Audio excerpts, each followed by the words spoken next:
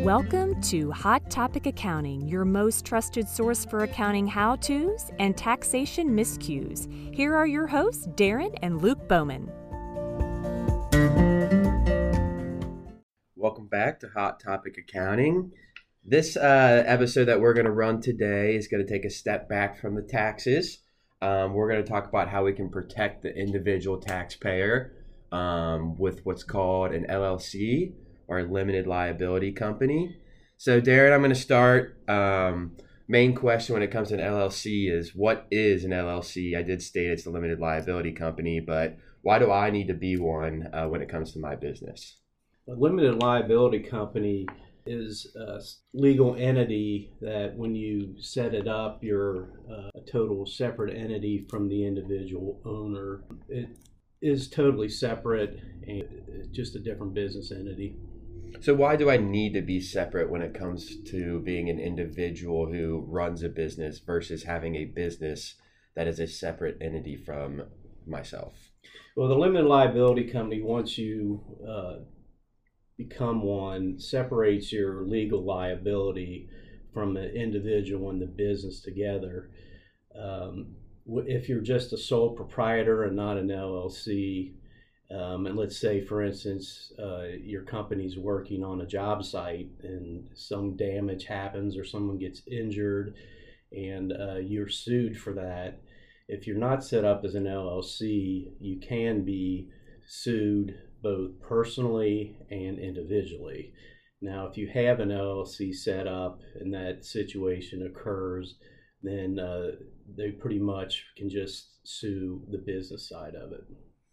Okay, so just to clear that up, what that means to the taxpayer is if I do have my business set up as an LLC, and for example, let's say we're working on a construction site, one of my employees falls, gets hurt, and he wants to come back and sue me. If I'm not an LLC, not only does he sue my business and the value of that business, he can also sue me personally in my personal earnings.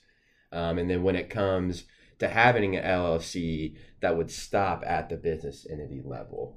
Yeah, that's typically how it works. There's a couple things that you have to keep in mind. When you're filing a Schedule C for a sole proprietorship, you can commingle funds between your personal and your business because you're not a separate entity. The individual is the business. So when you set up as an LLC, you need to remember that at that point it's a separate entity, so you really need to run your business completely separate from you individually. And that way, that kind of solidifies that liability protection for being an LLC. Yeah, so when we talk about running those separately, not commingling funds, what that would look like to the individual is separate bank accounts, one for the business and one for them personally. Separate credit cards for the business versus for personal. So when he's referring to commingling funds, that just means you can't take your income from the business and put it in a personal bank account, because when it comes to a situation as we just discussed in the construction incident, if they sue you and look into your account and see that any income from your business is going into the personal account, vice versa, that's going to show them that you're not really separating the entities. Therefore, they have the right to sue you at the individual level. So obviously it can be and is important to set up an LLC for your business. So Darren, can you go ahead and explain to us how I would become an LLC? The LLC is actually formed at the state level. So whatever state, usually where the business is located is a state where you want to set up, but you can set up in other states if you like. But it is at the state level, so you would go to the Secretary of State's website, and they have the proper forms to file to get an LLC approved.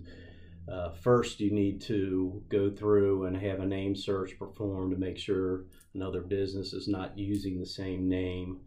Once you do that, then you just fill out the form and pay the filing fee, and then wait. It usually takes a week or 2 weeks to get a response back that your LLC has been approved. So once my LLC is approved at the state level, is there anything else I need to do, or what's my next steps from there? The next step would be to go to the IRS, which is the federal level, and get a federal tax identification number.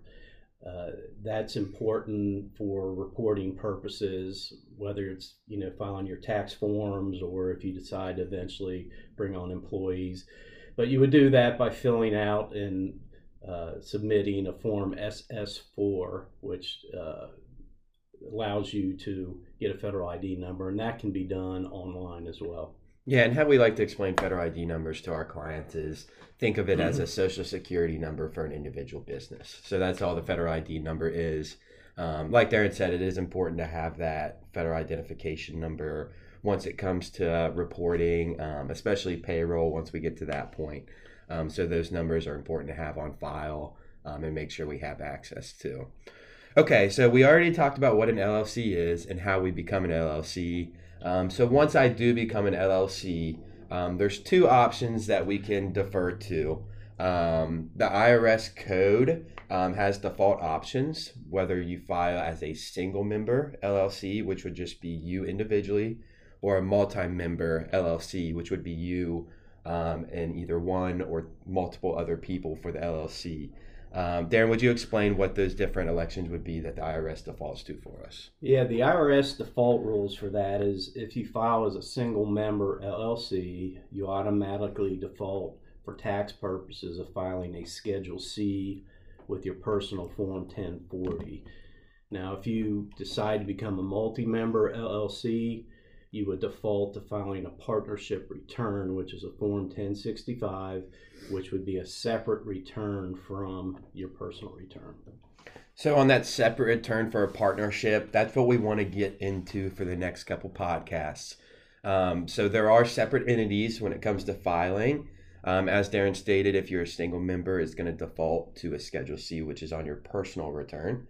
But there's also other options to file separately from your personal return as a single member LLC. One is an S corporation, one is a C corporation.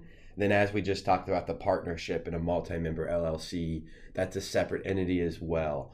So in the next few podcasts, we want to go over those different tax elections of entities to explain the benefits and negatives to them and why they would fit your particular situation. So hang tight with us over the next few weeks so we can explain partnerships, S corporations and C corps to you so we can make sure you guys find the best fit for your company. Thank you for joining us today. For more information about Hot Topic Accounting, please visit our website at harrisontaxandaccounting.com.